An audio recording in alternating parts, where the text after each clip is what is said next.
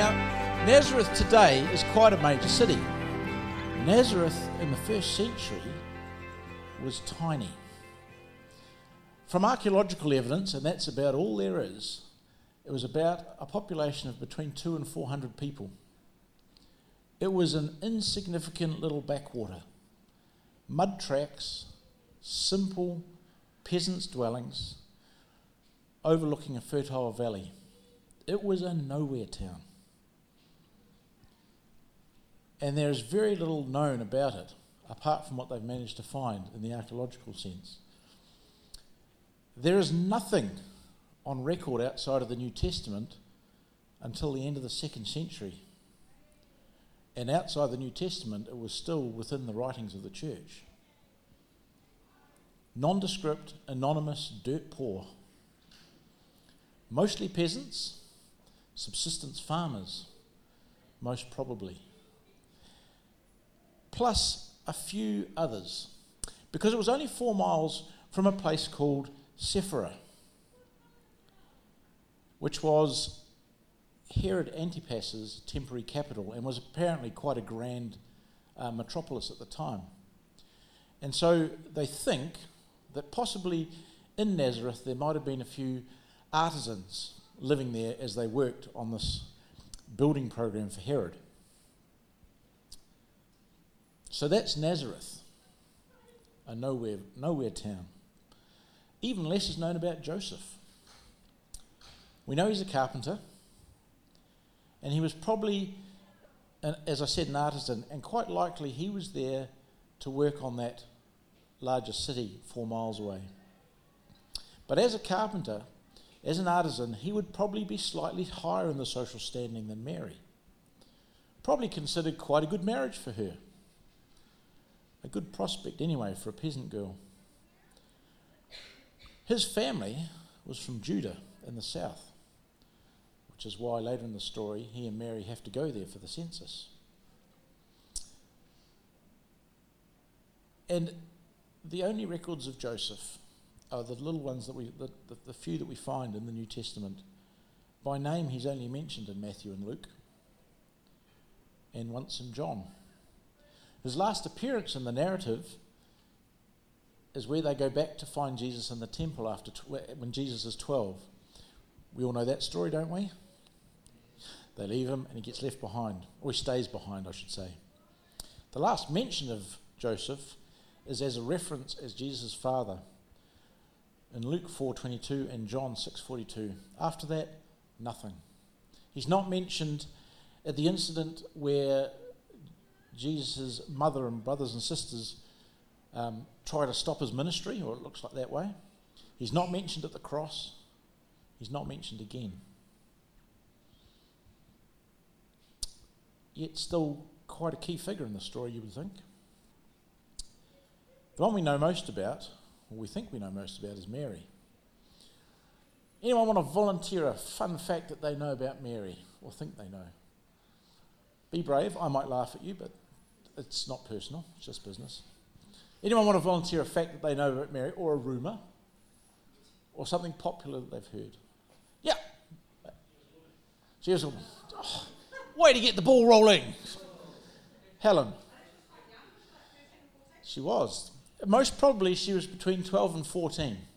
So let's think about that for a minute. How old's Evelyn? How old's Lane? How old's Joelle? That's the age we're talking about. But we all think of that, and I read that and I'm going, gosh, that's young. How old are you, son of 16? You're an old maid in this time. No offence. And that kind of shocks us, doesn't it? But that was the norm for the time.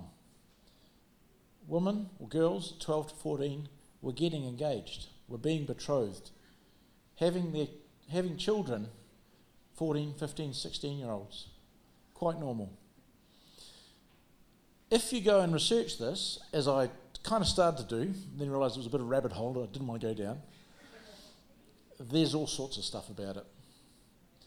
Most of it comes from the Catholic tradition. And you quickly realise as you read it how much the truth has got obscured, let's say, by church tradition. even worse with how old Joseph was. Going by what they think was cultural norms, he was probably 18 to 22, something like that. But there are traditions that have him in his 50s when he married Mary. If you want to read about it, go read about it. It'll mess with your head, I tell you. Rabbit holes. Mary was almost certainly an illiterate peasant girl.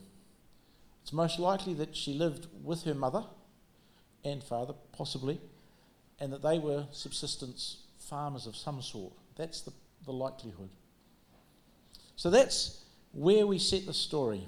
An anonymous couple from an insignificant backwater village, and yet, isn't that so typical of how God seems to work with humanity?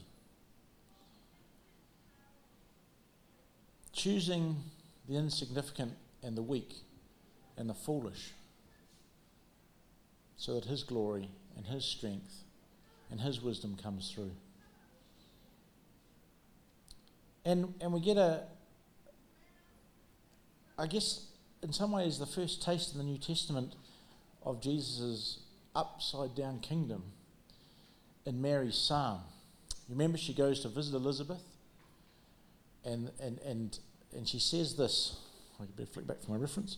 In Luke 1:46 to 55, Mary said this: "My soul exalts the Lord, and my spirit has begun to rejoice in God my Saviour, because he has looked upon the humble state of his servant. For from now on all generations will call me blessed, because he who is mighty has done great things for me, and holy is his name. From generation to generation he is merciful to those who fear him. He has demonstrated power with his arm. He has scattered those whose pride wells up from the sheer arrogance of their hearts. He has brought down the mighty from their thrones and has lifted up those of lowly position. He has filled the hungry with good things and has sent the rich away empty. He has helped his servant Israel, remembering his mercy, and as he promised to our ancestors, to Abraham and to his descendants forever." And when I read those words, I can hear echoes of Jesus' Sermon on the Mount. I can hear echoes of other stories, other accounts in the Bible where God has taken something, turned it upside down, and used it for his glory. We think of Paul's story. Paul, who had this great career as a Pharisee, God took that, turned that upside down, and used Paul mightily. And Paul articulates this upside down nature clearly in 1 Corinthians 1:26 to 29, where he says, "Think about the circumstances of your call, brothers and sisters. Not many were wise by human standards. Not many were powerful. Not many were born to a privileged position. But God chose what the world thinks foolish to shame the wise. God chose what the world thinks weak to shame the strong. God chose what is low and despised in the world, what is regarded as nothing, to set aside what is regarded as something, so that no one can boast in his presence." And this is the way that God works again and again and again. But why these two? Why Mary and Joseph? What is it about Mary and Joseph? How do we get to that? That God would choose them. So what do we know? Let's start in Matthew. Now the birth of Jesus Christ happened this way. While his mother, Mary, was engaged to Joseph, but before they came together, nice phrasing, she was found to be pregnant through the Holy Spirit. Because Joseph, her husband-to-be, was a righteous man, and because he did not want to disgrace her, he intended to divorce her privately. When he had contemplated this, an angel of the Lord appeared to him in a dream and said, "Joseph, son of David, do not be afraid to take Mary as your wife, because the child conceived in her is from the Holy Spirit. She will give birth to a son, and you will name him Jesus, because he will save his people from their sins." This all happened so that what was spoken by the Lord through the prophet would be fulfilled. "Look, the virgin will conceive and give birth to a son, and they will name him Emmanuel," which means God with us. When Joseph awoke, he did what the angel of the Lord told him. He took his wife, but did not have marital relations with her until she gave birth to a son, whom he named Jesus. That's Matthew's account. The other account is Luke's. In the sixth month of Elizabeth's pregnancy, try saying that fast, the angel Gabriel was sent by God to a town in Galilee called Nazareth, to a virgin engaged to a man whose name was Joseph, a descendant of David, and the virgin's name was Mary. The angel came to her and said, "Greetings, favoured one, the Lord is with you." But she was greatly troubled by his words and began to wonder about the meaning of this greeting. So the angel said to her, "Do not be afraid, Mary, for you have found favour with God. Listen, you will become pregnant and give birth to a son, and you will name him Jesus. He will be great, and will be called the Son of the Most High, and the Lord God will give him the throne of his father David. He will reign over the house of Jacob forever, and his kingdom will never end." Mary said to the angel, "How will this be, since I have not been intimate with a man?" The angel replied, "The Holy Spirit will come upon you, and the power of the Most High will overshadow you. Therefore the child to be born will be holy. He will be called the Son of God."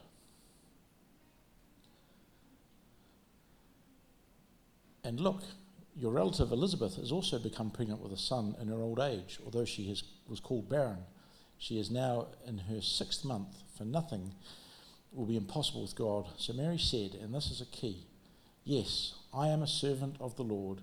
Let this happen to me according to your word." And the angel departed from her.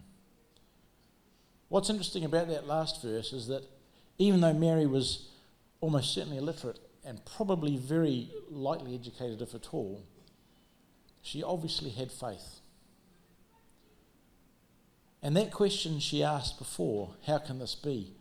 is not a lack of faith, but a lack of understanding. It's debatable about how aware of the prophecies she was. Maybe she was, maybe she wasn't. But her response when it's explained to her, "Yes, I am a servant of the Lord. Let this happen to me according to your word." Two conception narratives. Matthew presents a Joseph-centric account, while Luke sets Mary in the spotlight. And from these two accounts we can plainly see that the first key character trait, one that they both have, is a willing obedience. Mary, as we've just concentrated on, once it was explained, had no hesitation, it seems, in saying, "Yes, I'll do what you ask." Joseph was going to divorce her quietly. When it was explained to him by the angel, his response was the same. "Yes, I'll do it." Now let's just consider that for a second. This must have been, in their minds, an impossible prospect. And I can just kind of imagine, bear with me for a minute, that having had this, a couple of days later, Joseph, dropping into the bar on the way home, maybe not, comes across a friend. "G'day, Joe. How are you? That Mary of yours, pregnant." "Yep. What's with that?" "Wasn't me." "Then who was it?" "The Holy Spirit." "Yeah, right. Pull the other one. It's got bells on." And the same would have been for Mary discussing it. And you can just imagine her in the village with the other woman, and they'd be going, "Naughty girl." And almost the same conversation. "So, been at the pies again, have we?" "No, I'm pregnant." "Really? You're not married yet, are you?" "No." "Was it Joseph?" "No." "It was the Holy Spirit." "Pull the other one, it's got bells on." How on earth would you explain that? How would you do it today? Even in this current climate where pregnancy outside of marriage is socially acceptable. It's a really difficult thing. And yet, they both committed to doing the plan that God had laid out before them. They didn't push through their marriage to make it seem right. No shotgun wedding.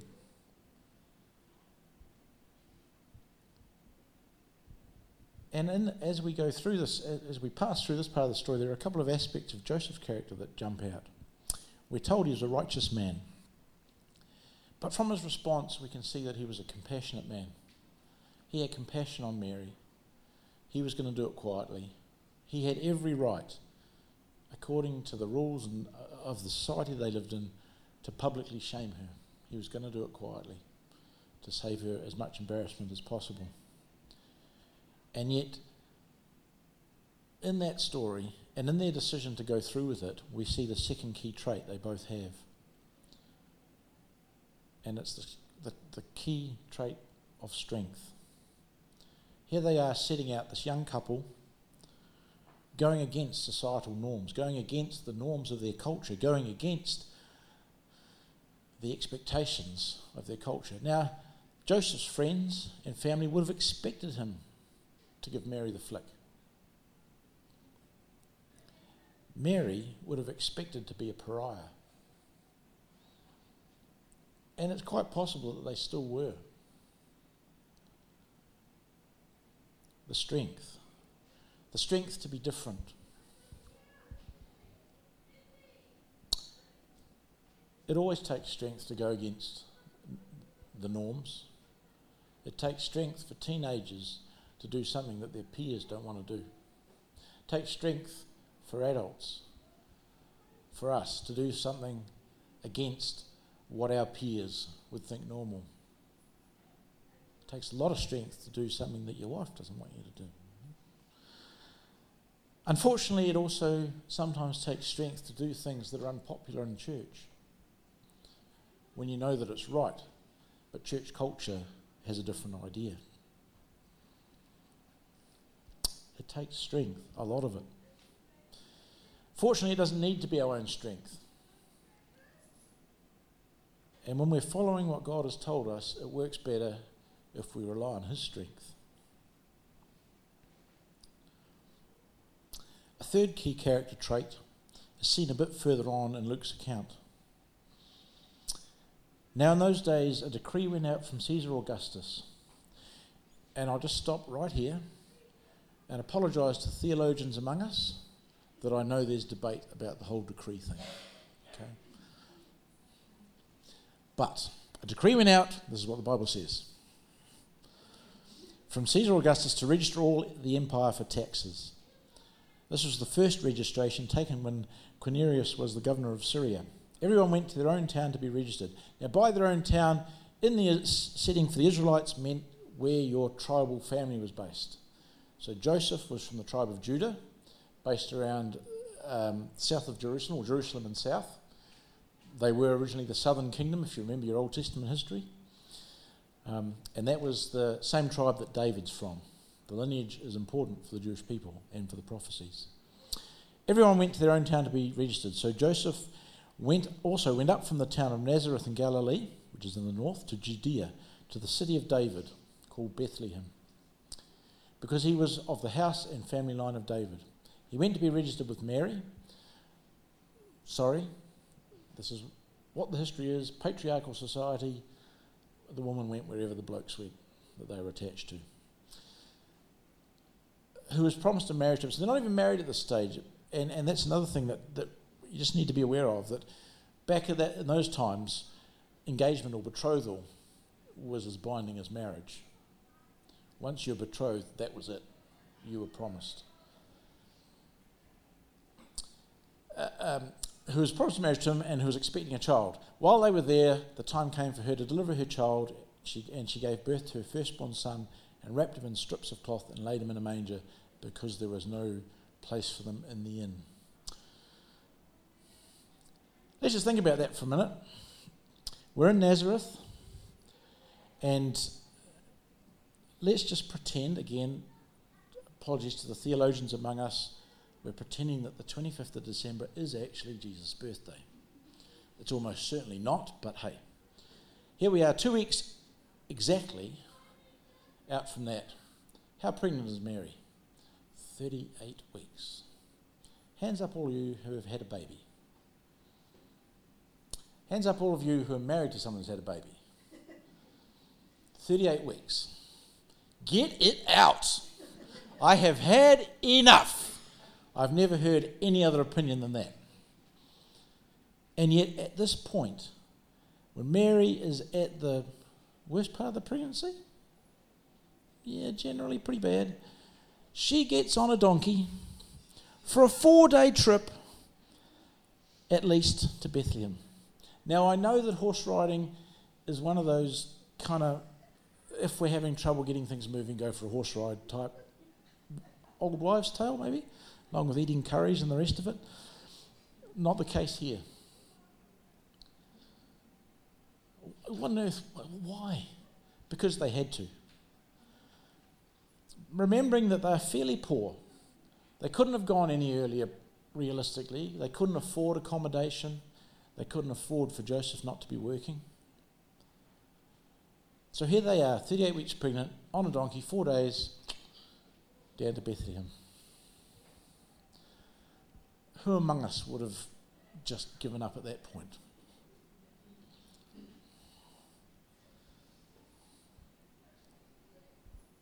And yet, Mary and Joseph, and here's the third key characteristic I want to touch on today, showed perseverance to travel that journey that God had placed before them, that God had led them into. They remained steadfast to God's plan and to one another. Willing obedience, strength, faithful perseverance are the character traits that God can always use. And as I was preparing this, I thought about the move that we're about to take over the holidays as a church, as Church Northwest, and moving from Nazareth, if you like, to Bethlehem. And I know it's not nearly as significant as that, but it is a bit new and scary for all of us to varying degrees. And I have found myself wondering, since we've made that decision, just how that will look for me personally. How do we relate to the neighbourhood that we're going into? And as I was preparing this, I realised that if we go with those attitudes, willing obedience, with those character traits, willing obedience, relying on God's strength and faithful obedience to what He asks us to do, it'll be okay. Because these are things that God can always use and always does use. And we sing that lovely song, Kia kaha, kia maia, kia manawa nui. Be strong, be steadfast, be willing. Perhaps not the right order, but it doesn't matter. God can and will always use those traits in us to further His kingdom, to bring glory to Himself. And so Mary, who's, I think in our Protestant tradition, kind of marginalised, well, we're a bit ambivalent about her generally. The Catholics, they're hot on Mary. And as a result, Protestant tradition has pushed back against that. But she does deserve to be honoured. She was incredibly blessed.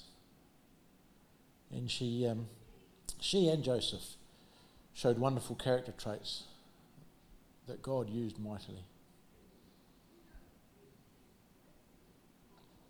Oh, that we would be like Mary and Joseph in those three ways.